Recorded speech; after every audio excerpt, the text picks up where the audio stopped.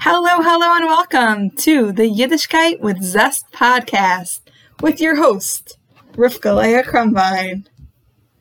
So the point of this podcast is to stay inspired, stay growing, because in today's day and age, really always, nothing to do with today's day and age, but it's extremely hard to stay motivated, to stay inspired, to stay passionate, to keep in mind what life's really about.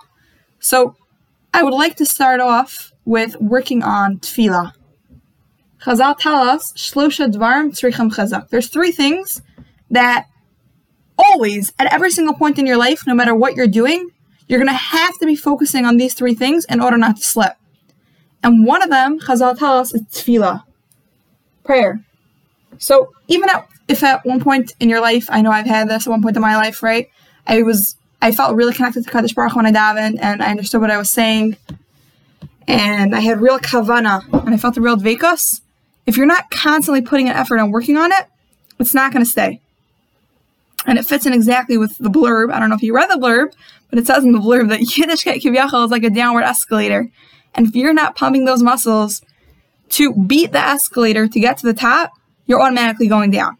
So the first topic that I would like to address is tefillah.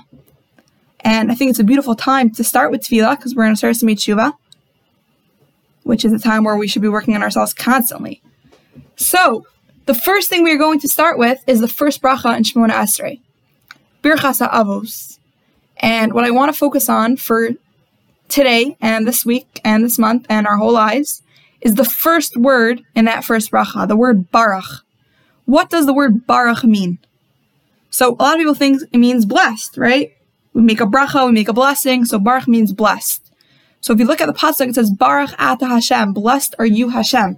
What could that possibly mean? Hashem is the source of everything in this world, of all good, everything we can want for, shidduch, parnasa, health, happiness, literally, everything comes from HaKadosh Baruch Hu.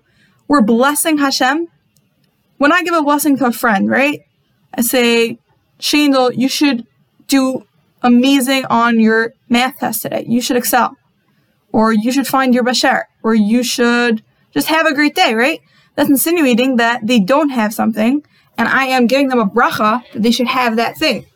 But HaKadosh Baruch Hu has everything. He is the source of everything. He gives us everything we have.